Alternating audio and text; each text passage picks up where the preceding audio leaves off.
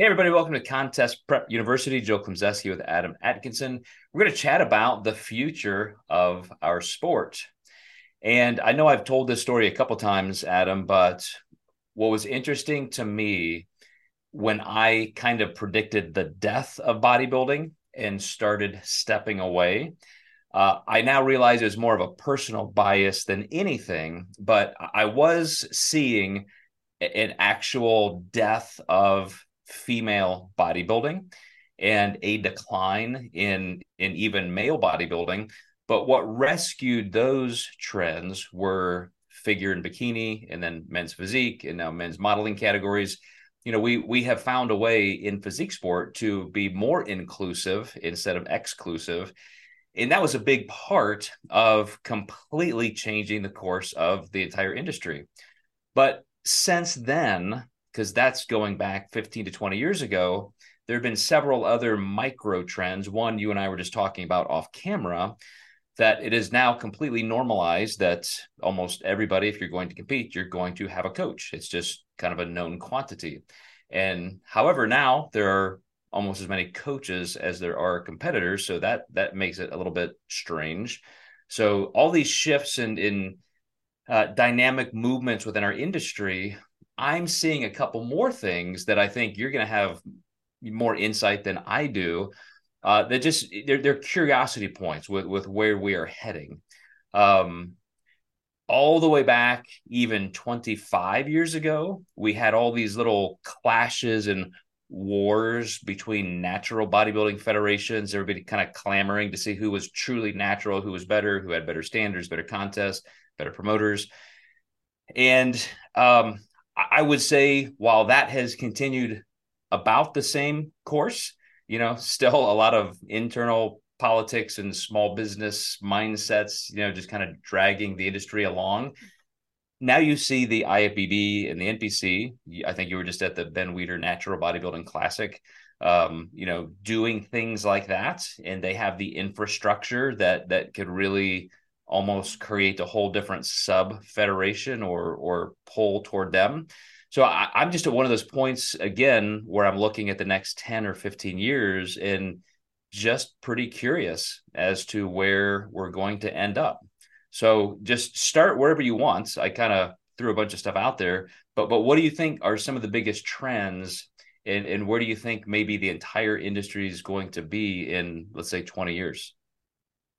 Yeah, it's interesting because I think bikini has evolved to a point like any other sport where it's saturated with amazing competitors and is intimidating to jump in as a beginning competitor. And that used to be kind of the beginning division. So I think at this point, we potentially add another category and have longer shows. I don't think that's going to happen. But what is happening is I think that the NPC is going to take control over natural bodybuilding in some way, shape, or form. They are pushing more natural events. The one here in Las Vegas that we just had, the Natural City Alliance, they actually polygraphed the competitors, which was really pretty unique. And to my understanding, there's going to be more shows in 2024 and 2025.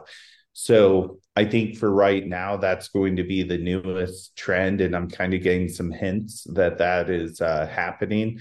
And I think for an organization like the NPC, with all the experience they have, they could really overtake natural bodybuilding and, go as far as they want with it. Uh, from a business perspective, they'll obviously have to keep pouring money into it for the right testing to keep everyone happy. But I do think that it can be done and done well if they move forward with it. And I think that could keep the divisions exactly how they are. And now you just have natural versions of those divisions. And then you would have, untested versions of those divisions. And I think that could be really cool if we see that come forward. So I was talking to another, big powerhouse coach in our industry yesterday, and he mentioned this, and it's interesting because I think the IFBB NPC had shied away from this for a long time because it would draw some unnecessary scrutiny to them, which is like, hey, wait a second, we're all quote natural because this is a Schedule One compound. We don't do that. And now I think they're just kind of over that and they realize this is opportunity left on the table. To your point, so many people want that coveted IFBB pro card that I have seen in the last 10 years. Women, their very, very first contest, I don't care if they're 20 years old or 50 years old, they say, I want an IFBB pro card. First contest season, I won it. Like, yeah, it's probably not likely. There are a lot of people, seasoned competitors who have been training for this and working for it for years. But still, even if, like you said, there is a more equalized playing field for some of those natural competitors, and they still have that inroad to that title. And I would even say, as has always been the case, what they deem as some kind of exposure, whether it helps get them more followers for a business or something like that, it is just part of our DNA that a lot of people think if I just see my face, see my picture somewhere on a website, on a magazine cover, that's going to help me in some way. And they just have that kind of infrastructure. At this level, they're getting your pictures up on the website within hours. It's very much a business model that is secure and inwardly built with that kind of infrastructure. Some of the actual drug-free organizations are just not there yet. Have you heard? I mean, you spend a little bit more time in that side of the industry. Is that an intentional business model that they're pursuing? Yeah, I believe that they would like to do a natural show in every state by 2025, from what I've heard. Mm-hmm. You said it's new for them to polygraph test. Drug-free organizations have done that for decades. I know like NPC quote natural shows they've maybe urinalysis tested the winners, class winners, maybe top three, top five. So now they're kind of taking that playbook from the natural organizations and they're going to polygraph test everybody and then do some urinalysis testing as well. Yeah, I think there's going to be probably a cutoff on how many people they do the polygraphs for. The NPC does have some larger shows, so I think that's a pretty long day of polygraphs when you get 160 to 200 athletes when something like the WNBF may only have 70 on like a really good day. It'll definitely have to be cut down, or as you progress through the rankings, let's say you're nationally qualified, maybe at that point you get a polygraph and then that gives you permission to compete at, like, let's say natural nationals, or the Ben Weeder, for instance, or something like that. So with time, I'm sure will become more evolution on how the testing works. One thing that's interesting for me is what are we going to do for the masters competitors with the pressure and sometimes the need for HRT and TRT. That's going to be where that gets really dicey. And I think that's going to take some time to figure out. And there may even have to be subcategories of, replacement versus non-replacement, what Yeah. that is. Well, you bring up the great point that, how far do you go in bifurcating these things? And then administratively, that gets hard to handle. But, I know, for example, some of the WNBF organizations, affiliates overseas, they've had over 400 competitors at contests this year. The Mr. Universe, INBA, had 400 and almost 50 competitors. Worlds this year for WNBF, I think they were down in the 250 range. They've been as high as in the mid threes.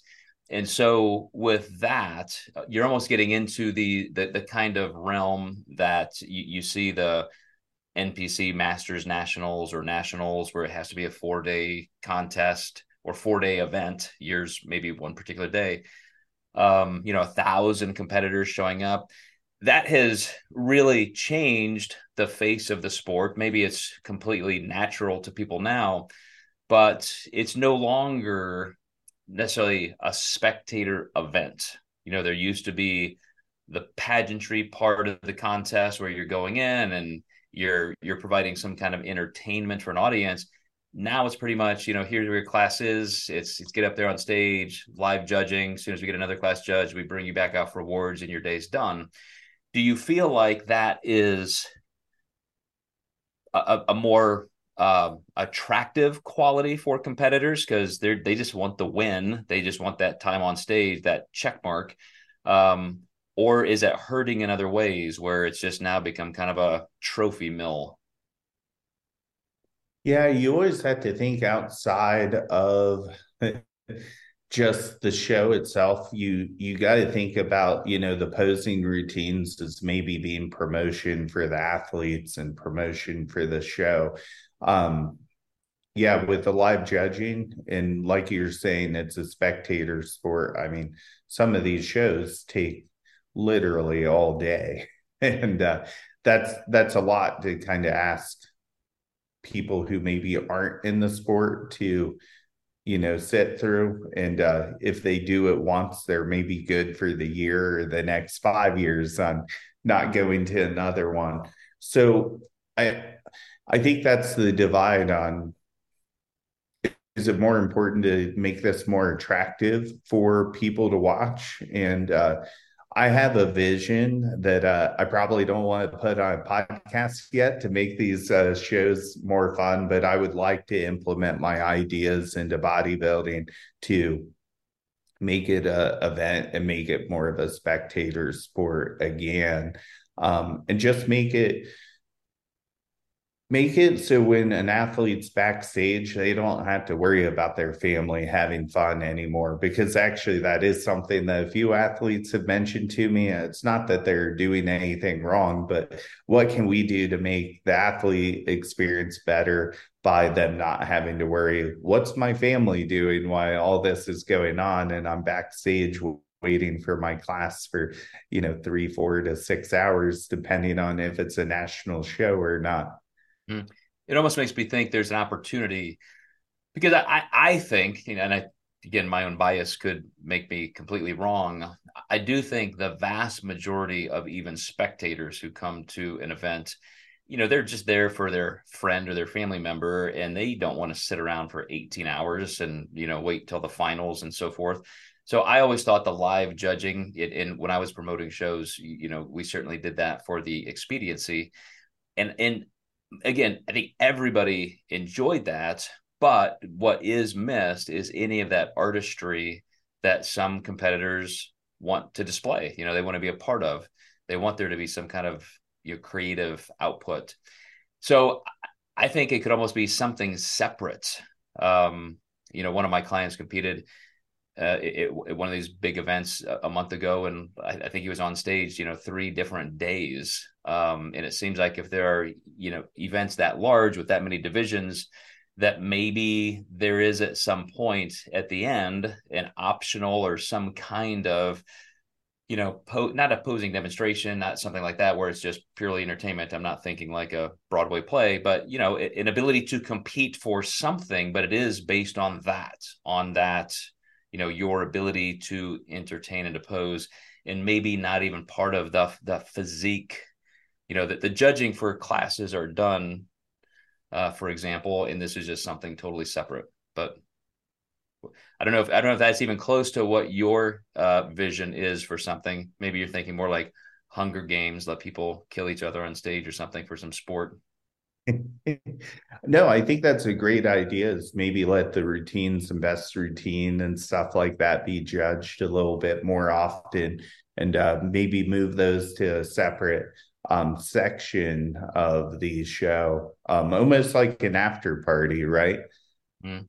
Well, when you look at something like the Arnold Classic and just how much is now thrown into a week, I may, because of people I'm bringing into my company, I may get back into promoting. We may decide, hey, let's pick out a couple of big cities near us and do a contest or two again.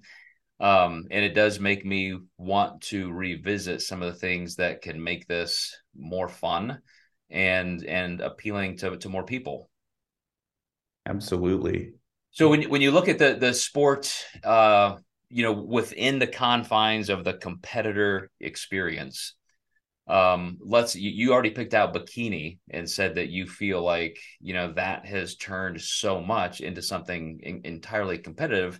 But I go back to even just the anthropological draw that we have. Like let's take you and me back to our roots and say what made us want to even do this. I think there's always going to be an allure for the fact that people out there want to look their best. And whether you're looking at Marvel comic book heroes or whatever, bodybuilders, physique sport competitors are always going to have that look. Even in your own community, like you always know that person in your gym, like, wow, look at her, look at those legs, look at those glutes. And so that kind of gets people interested in how do I look like that? And then the next natural step is to let that be an external goal. Well, man, if I just had a contest I can shoot for, I mean, you and I live this every day with clients, then it'll be more real and I'll push myself even harder. And then some people do have a little bit of a competitive element, like they do view it as a true sport. Like I want to win, I want to do better. That's my marker of progress. And then some people, as we talked about earlier, feel like it's almost part of self-determination theory competency, where it's like, well, I'm good at something, I'm being rewarded for it, I feel like I have purpose here. So there are so many reasons that I just think as long as promoters and organizations are managing it well culturally, and for the internal mechanism aspect for the competitors, it's there will always be an opportunity here. I'm just thinking ahead of what that looks like, in 5 or 10 years, with the fact that I think, we've seen amazing growth. Like when I was talking about the numbers these organizations are drawing, I would have never thought that possible 20 years ago. Yeah, it's been a really large boom. I mean, every North Americans and every national show seems to just be bigger and bigger and bigger, which is really exciting for a sport. But you do wonder at what point do maybe changes need to be made, maybe national qualifications need to be tighter. And I know some people don't like that, but uh, there's always that teeter totter of, what's best for everybody in the long run. So I heard this. I don't know exactly the parameters, but somebody told me that WMBF for their world championships this year did intentionally try to reduce the size of the show a bit by doing just that. They really tightened down some of the qualifications to compete at amateurs, even amateur worlds. You have to have placed at least this high in this large of a show. And you know, I think they had kind of maybe with a wink and a nod created some standards like that in the past, but this year I think was the first time they really decided we need to make this a little bit more of an elite coveted end of the year contest, the world championships, instead of let's just try to shovel anybody who can pay an entry fee. So I do think that's going to be helpful.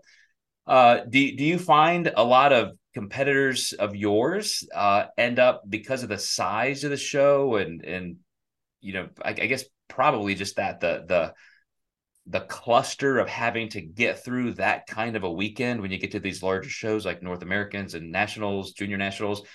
Do you see people just get frustrated and say, yeah, this just isn't for me, and they back completely away from the sport? I think there's some shows that people dodge just because how the backstage areas ran, sometimes it's just too fast and too quick and too militant for people.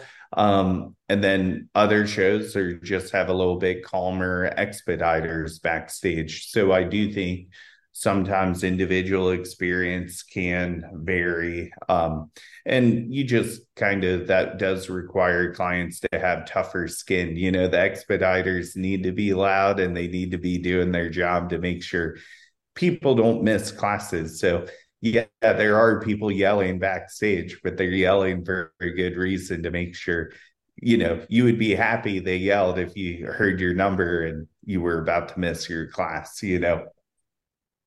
Yeah, as I think, and part of me wanting to discuss this is with the thought that we may get back in the promotional game. Some of the technology, some of the promoters who leverage that well, where it does become an incredibly organized, seamless experience. I think that is going to save, part of the sport. At least that will get those kind of promoters a lot more market share. But the fact that you could use a closed circuit or streaming system, and so whether you're sitting in the audience or your hotel room or backstage, you can see exactly what's going on.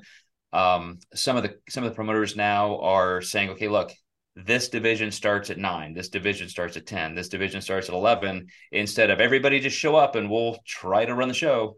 There are a lot of promoters are using better business practices and technology to run a better event. And I think back to 25 or so years ago, when actually 30 years ago, I promoted my first contest, and you just didn't have that, and you were still using old template models for how you're going to do a show, and with a lot more creativity and revenue. I mean, I think promoters these days charging enough for entry fees and so forth, you have the resources to do that, to pay some expediters, to have some of those features that just make it better. And I think if you're not a promoter, not an organization who does that as your standard of practice, I think you're definitely not going to survive, quite as well. So some of the rinky-dink shows that still operate like they did decades ago, that I think gets a little frustrating for people who have had a taste of something better. Yeah, absolutely. And I think the NPC does a really good job on standardizing, the shows. I think that really goes a long way on creating a pretty consistent result for all of the athletes. But you're right, as these federations pop up that no one's heard of, you go there, like it's been a while since I've been to one, but probably like in 2014, I went to just kind of like an off-brand organization. I was like, my God, this was like being at my very first bodybuilding show with how it was ran. It was really insane. Yeah. So as a sport, again, 20, 25 years ago, I just thought it wouldn't be here by now. And it's so much bigger, so much better. Um, I can't make that bet a second time. I have to think that, because again, that psychological social draw, people will still do it. And because of the people who are doing it well from an organizational standpoint, I think they will be rewarded for that. So I can only assume, it's going to keep going and getting better. But if you could get almost futuristic and think of, 20, 30 years from now, with even more tech change and so forth, do you see any big disruptive things happening, or do how do you see the flow of this in the next few years? Well, I think tech can help us, right? It can help us organize these things better. We could, first of all, have screens backstage that actually show, what's going on stage. So then people aren't like peering out the curtain to look. It would be great if the class names could be, typed on there at the time. I think that there's a lot of room for some really simple evolution. And I think that there's enough shows that have been running a long time that the affordability, TVs are so much cheaper than they used to be now too. So I think there's a lot of possibility for growth and just making the experience more enjoyable. Like for me as a coach, I love it if I'm backstage and I can actually watch the show going on. And I've had that happen 4 times this year. And I'm hoping that that's a trend that I almost see at every show now. Any thoughts on different types of drug testing? Like you mentioned, a drug-free organization for obvious reasons. They really do just have to disallow people even on TRT, things like that, because it would be so easy to cheat, the half-life of testosterone being so low. Um, is there any way to try to make things more evenly matched? Even when you look at the top of the IFBB, where just anything goes, who cares? As long as you're alive, you're fine. Um, is there any need to make those changes, or will things just continue as they are?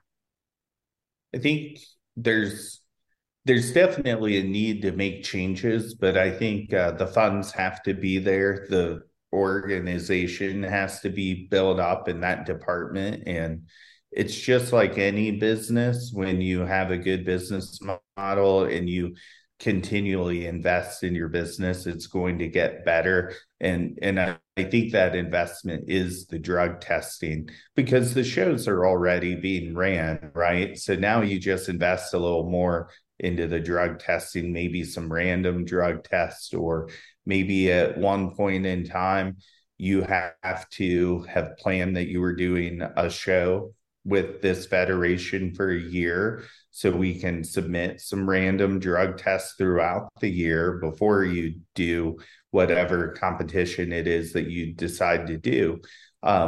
So I definitely have a dream, and that dream is going to take time, but I think it can be done, and I think it can be done right.